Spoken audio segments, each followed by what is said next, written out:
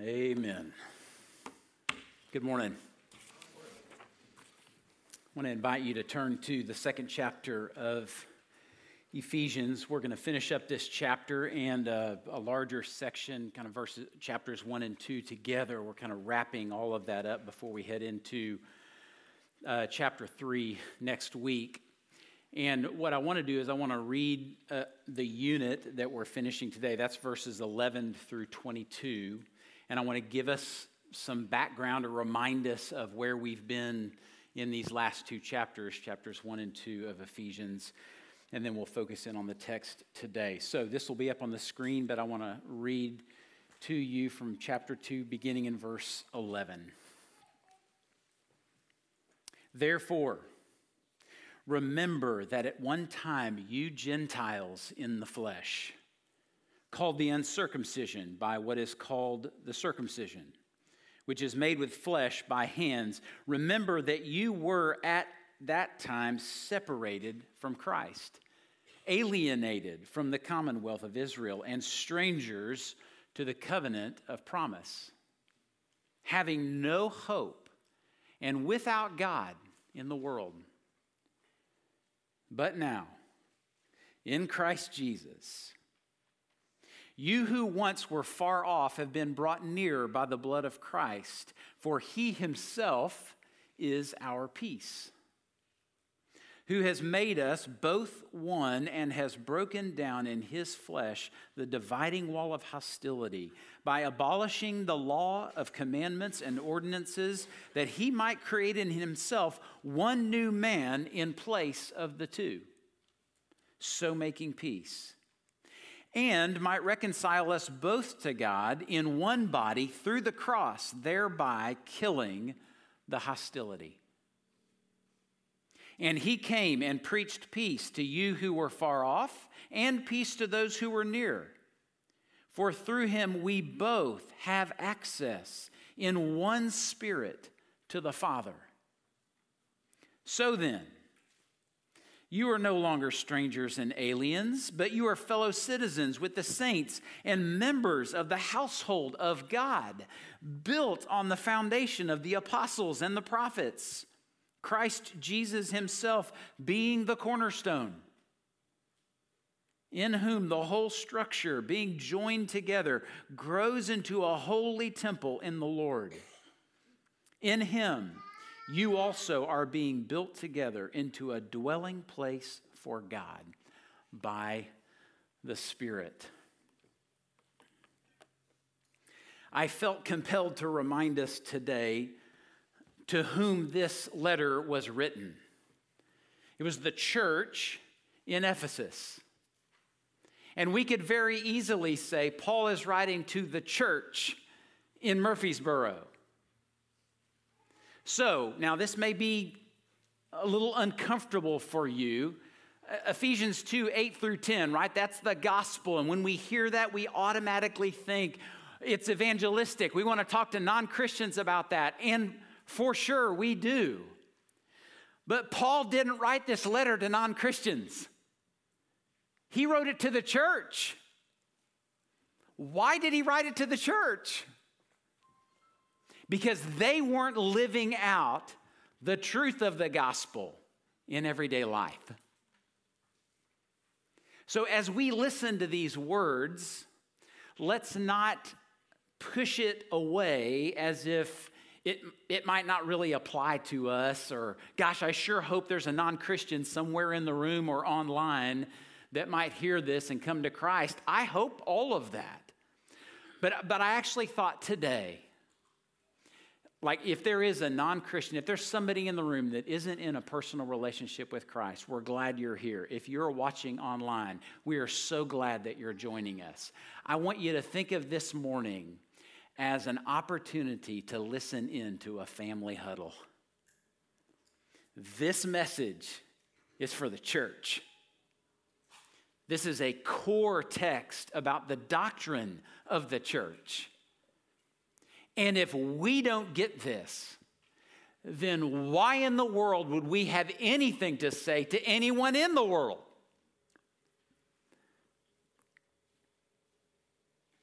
Paul is addressing the gap between the faith that these people professed and how they practiced that each and every day in the community of faith. John 10:10, we're told that Jesus came that we might have abundant life. And what Paul has been laying out in these 2 chapters is what that life really looks like. He talks about our need for life, right? Dead in sin. He talks about how we get that life by grace through faith. And then he talks about the sweeping implications of having that life and living that life in Christ each and every day. He does talk about the implications of this life for us, and the first thing he mentions is peace. And that gives us some insight as to why he wrote the church in Ephesus to begin with. There was a stubborn spirit of division in Ephesus among Christians. Now just imagine, what does the world think about that? What does a non-Christian think about a bunch of Christians who are fighting all the time, who are hostile toward one another, who are unkind and condescending? What does the world think about that? Is that at all attractive? Paul wants them to live out relationally what God has declared true of them spiritually. When you trusted in Christ, he said, you are one with the person to your left and the person to your right if they've trusted Christ as well. And that isn't just a spiritual reality. That ought to show up in how we do life together each and every day. Paul gives us 3 categories for humanity. Jeff introduced this to us last week in his section. But we have 3 categories, and you'll notice the outline's a little bit different this morning. I've got some shapes and pictures and all that. I just figured there's got to be some artists in the group that would love to scribble or doodle or whatever. Feel free to use this as however you please, but I'm going to work through this and jot notes wherever. But these 3 categories are at the top: Jew, saint is in the middle, and Gentile to the right. Jews were described as near, and Gentiles were described as far. And all that meant was, in all of humanity, God chose the nation of Israel, and they were considered near because the Lord gave them some very specific direction about how to know Him, how to live life, and how to reach the world. So they were given some information that not everybody on earth was given. But the assumption was, if they were to really embrace that and live that out, then as God promised to Abraham, all the families of the earth, all the Gentiles who were far off, they would be reached and blessed and brought into the family of God. So the problem in Ephesus was that Jewish believers who were near felt superior to the Gentile believers. And the Gentile believers basically had an inferiority complex. But they were divided, hostile toward one another. Can you imagine coming to church and you see old Bob or Bill or whoever, and you know that you're a Jew and they're a Gentile, and you're like, ugh, I guess I could sit on the other side of the room. That's what Paul's going after, is that division. Paul takes both groups back to the truth of the gospel. He's saying both groups came to life in the very same way, by grace through faith. Same process, same need, same solution. Both had to believe the gospel. Now, having believed or trusted in Christ for the forgiveness of sin, Jews and Gentiles joined a third group within humanity called saints.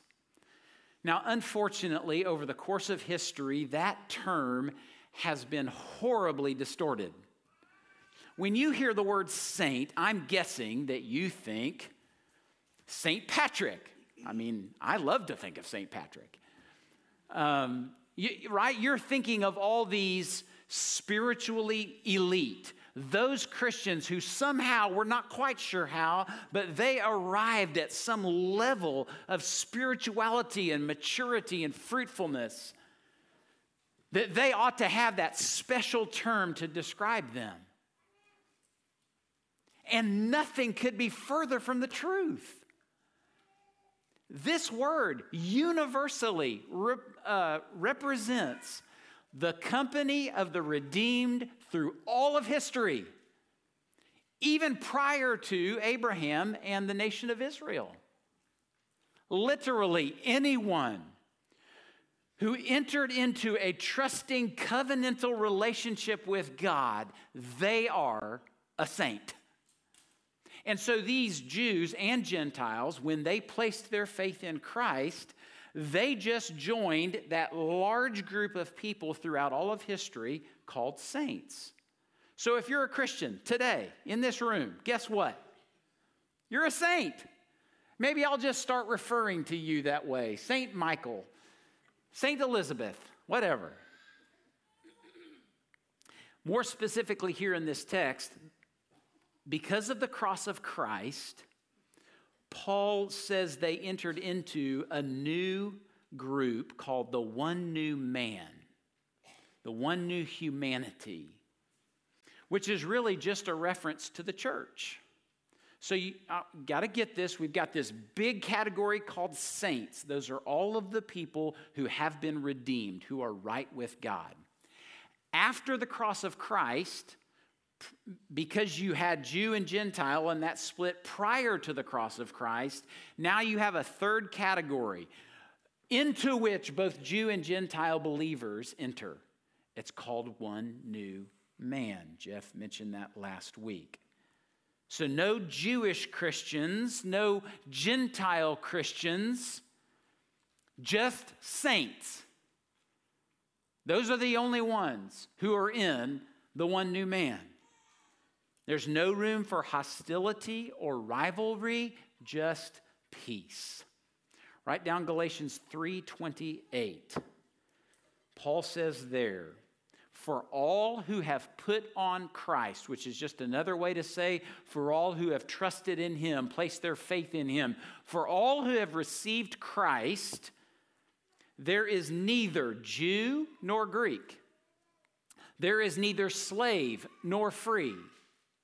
There is neither male nor female, for you are all one in Christ Jesus. So all of those distinctives, those ways that we mentally divide ourselves from one another, and honestly, how we elevate ourselves over others, all of these distinctions, those are erased in the one new man. Saints, their outward distinctives don't matter to God. He simply sees them as his children. This got me to thinking about our divisions. How do we do that? Because I don't know that any of you typically walk in here and think, I'm a Jew or I'm a Gentile. But what about, I grew up in a Christian home, and they grew up in a non-Christian home.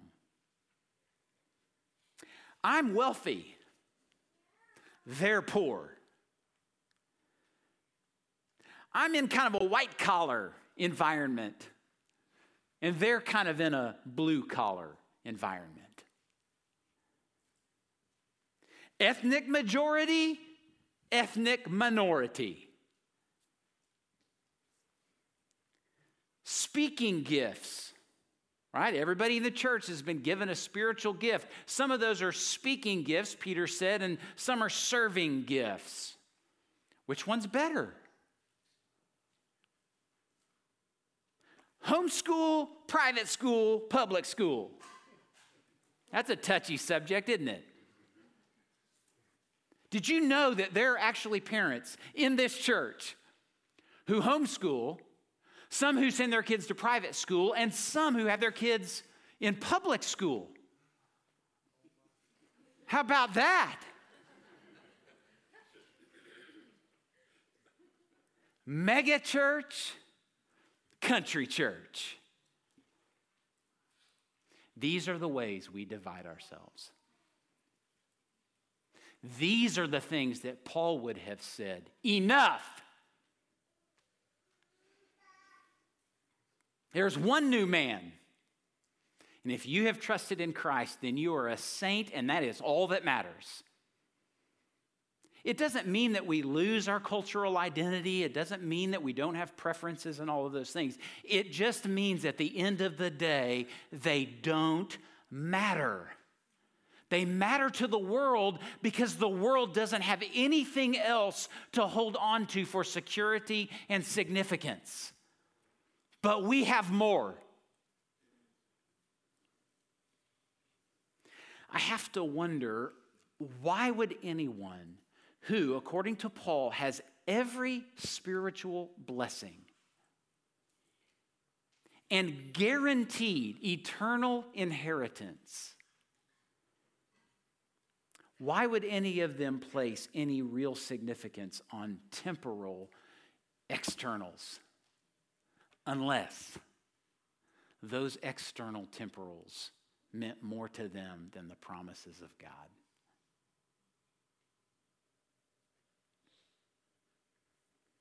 Here's what God promised in the person of Christ. We're told in verse 17, Jesus came and preached peace. Not just for a minute, not just for a day, not just for a year, not even for a lifetime, but for all of eternity. He came and preached peace, and not just to those who were far off, also to those who were near. For through him, we both, here's another promise, have access in one spirit to the Father. Could there be anything better?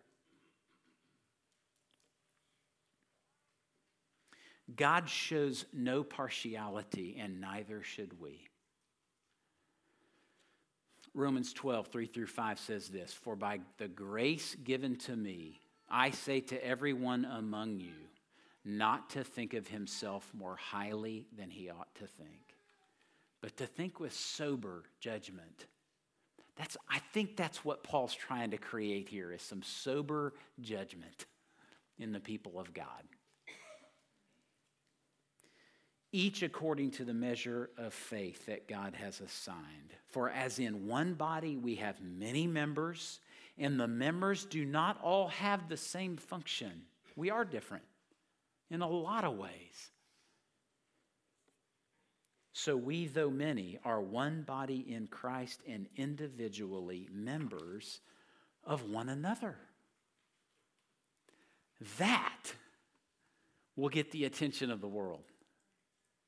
When they look at a church full of people who are not like one another, who have all kinds of differences, but really walk as one, who do life as one.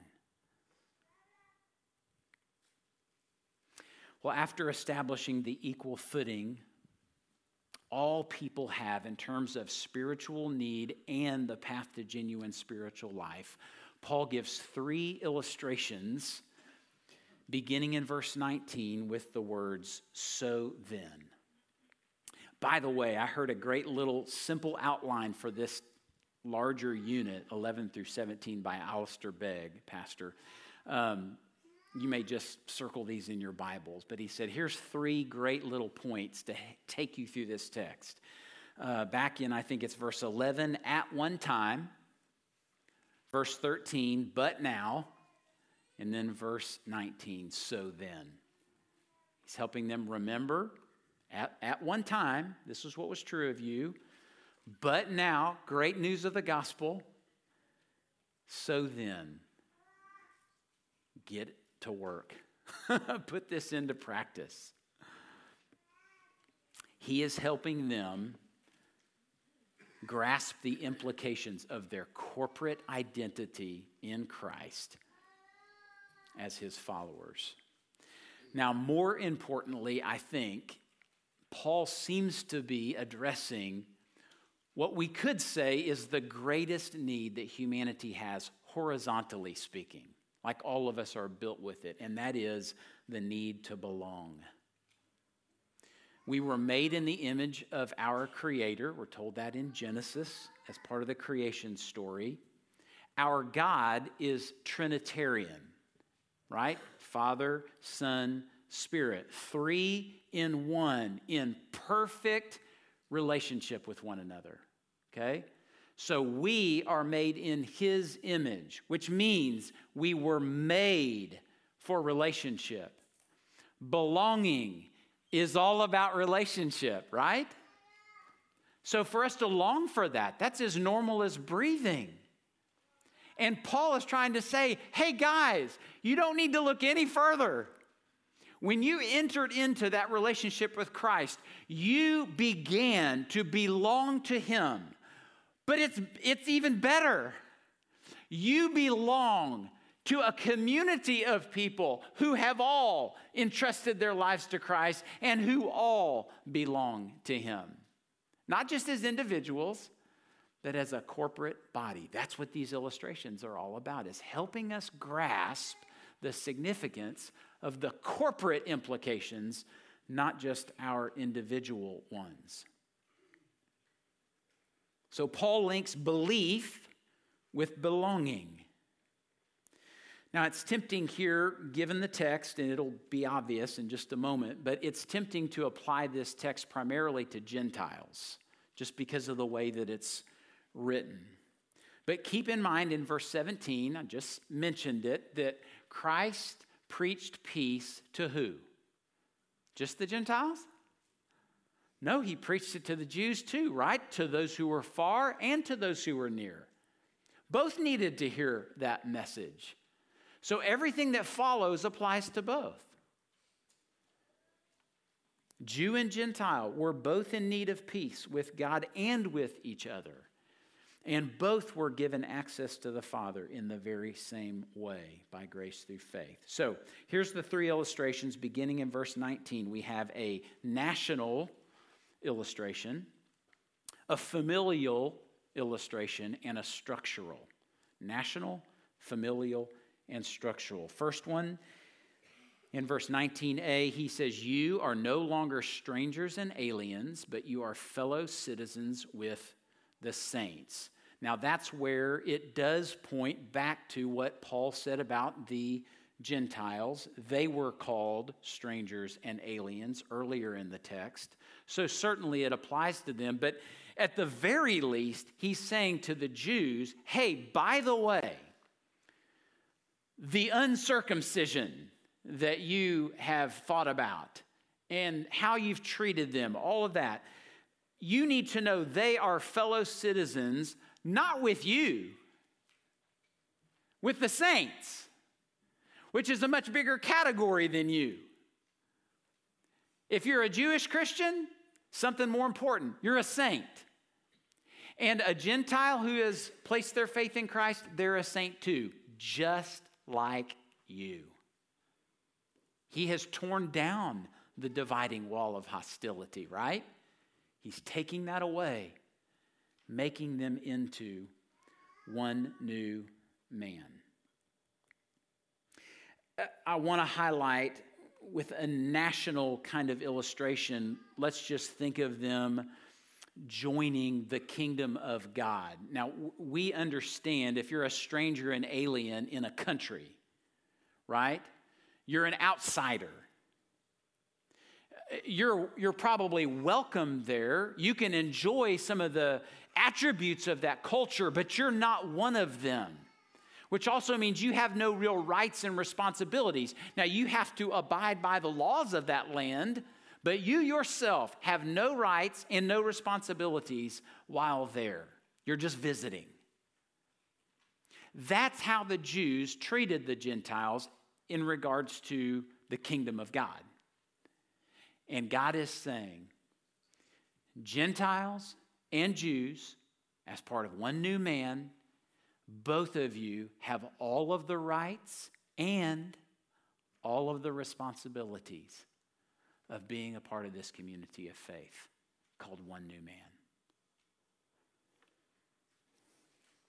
That probably addressed some of the superiority that the Jews were feeling and some of the inferiority that the Gentiles might have been feeling. Second illustration is in the second half of verse 19. It says that believers of any and all backgrounds are said to be members of the household of God. Members of the household of God. I think this is maybe the most beautiful and powerful description that Paul is giving here. Just jot down John 1:12 and 1 John 3:1. John 1:12 says this, "But to all who did receive him," that is Christ, "who believed in his name, he gave the right to become children of God." 1 John 3:1, "See what kind of love the Father has given to us, that we should be called the children of God, and so we are." I don't know what it's like to be orphaned. I know what it's like to grow up in a broken home. I know what it's like to be estranged from a father. To be called a child of the living God. I don't know that there's anything more important for us to understand. For our purposes today, I think we need to get the vertical implication of that, but listen. If you're a child of God, then that means you are a brother and sister with other children of God. And that's the problem.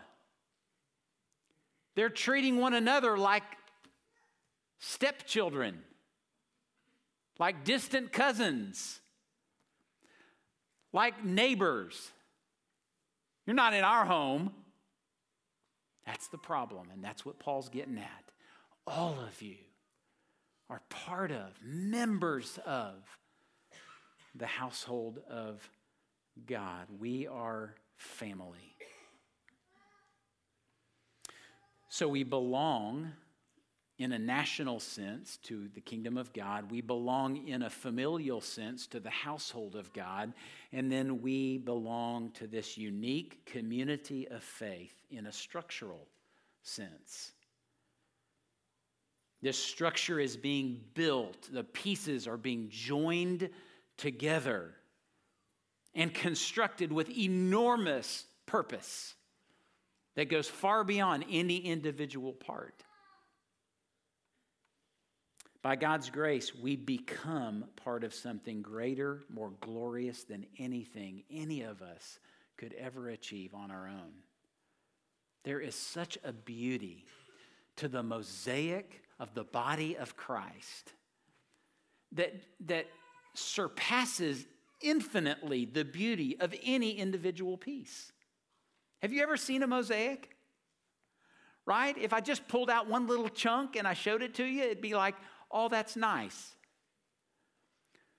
But you see it in a great cathedral, it's breathtaking because of how all the pieces fit together and the picture that they paint and the glory that they display of the one who made it.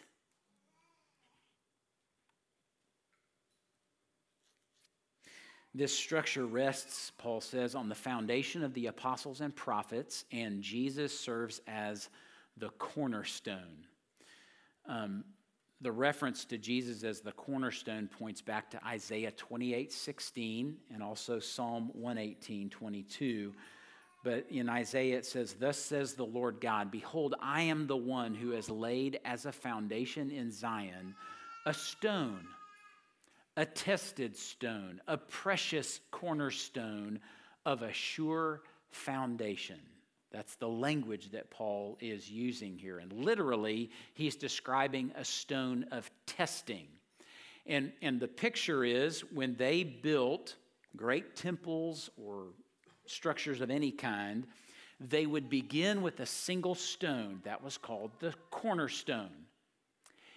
Every other stone in that structure was oriented to the placement of that cornerstone.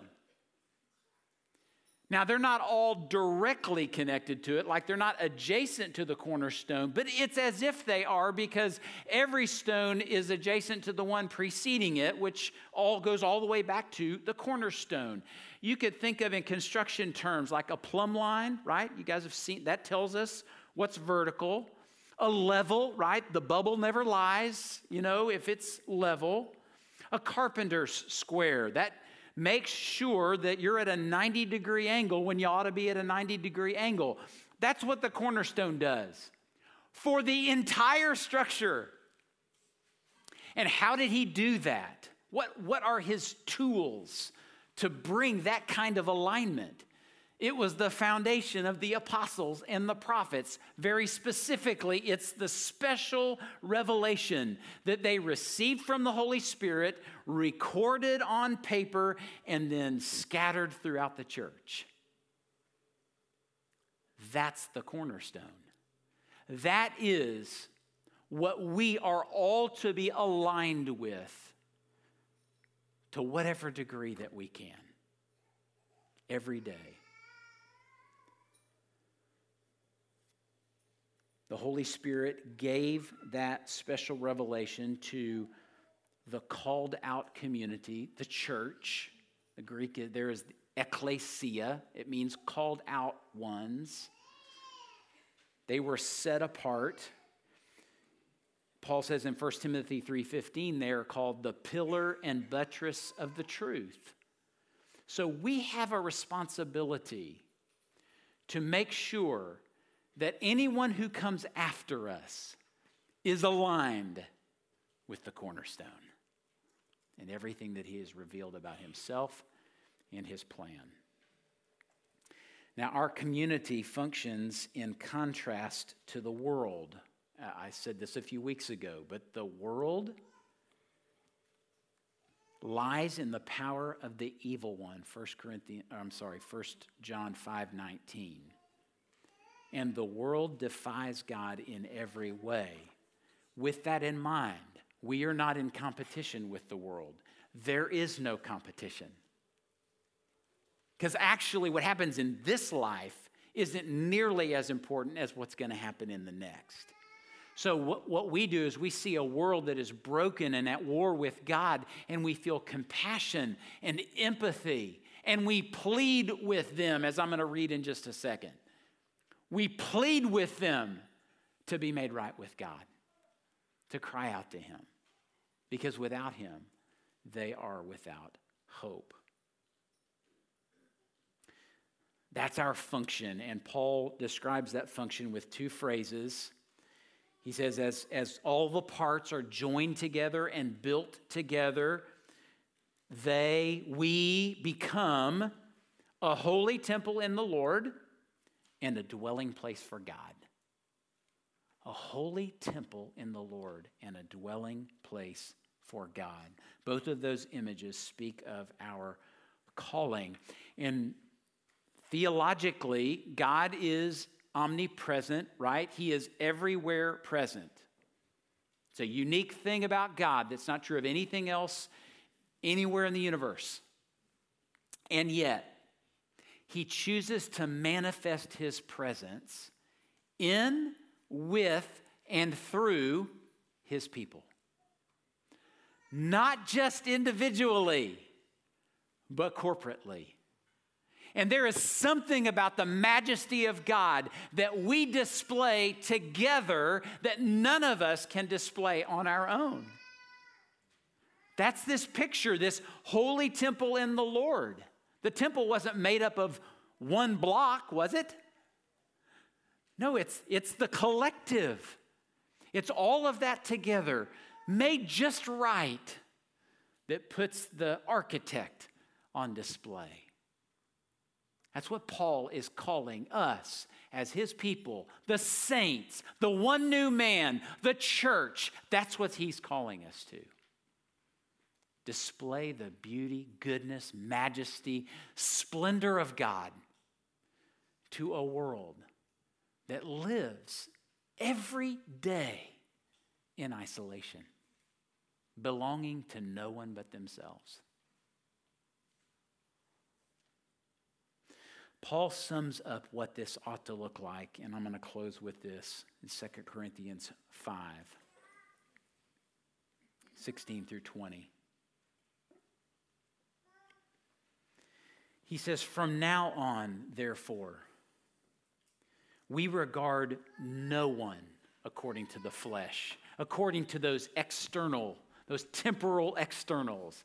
We don't look at each other that way.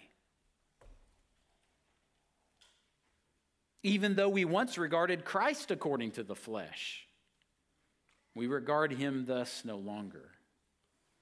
Therefore, if anyone is in Christ, he is a new creation, a saint, a member of the household of God. The old has passed away. Behold, the new has come.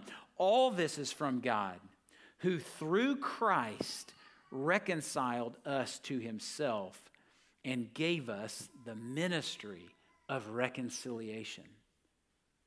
That is, in Christ, God was reconciling the world to himself, not counting their trespasses against them, and entrusting to us the message of reconciliation.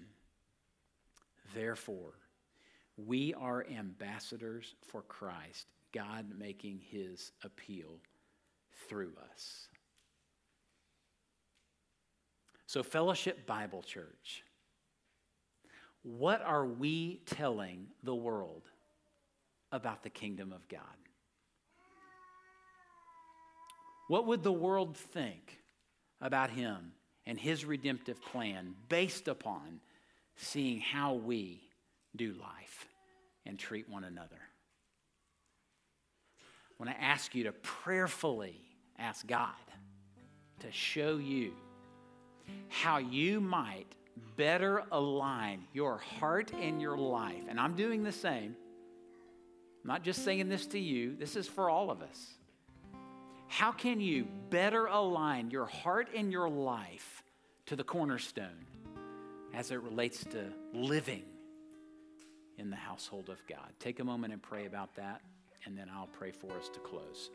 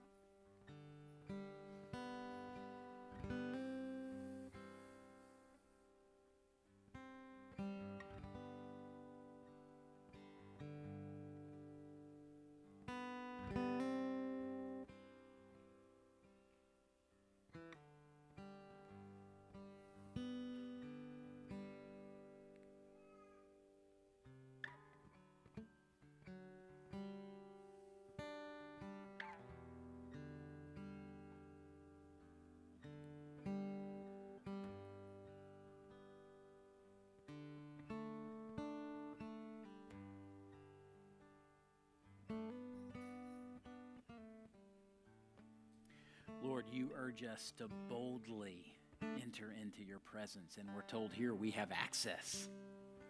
All of us, equal access into your presence. So we invite you to hold up the mirror. Lord, show us what is true about us. Any of those places where we're out of alignment. And then, Lord, would you change us? Would you soften our hearts? Would you fill us with gratitude? Would you show us the delight that you have in seeing a unified people who are trusting in Christ? each and every day. Lord, may this church be a beautiful display of the grace that you have lavished on each and every one of us. Lord, help us to love each other well. No distinctions. Great humility. Lord, do a good work in us. And then, Lord, help us reach a broken world with all the humility in the world. But, Lord, help us to speak, be ambassadors with the beautiful message of reconciliation. We thank you for that. In Jesus' name, amen. Amen.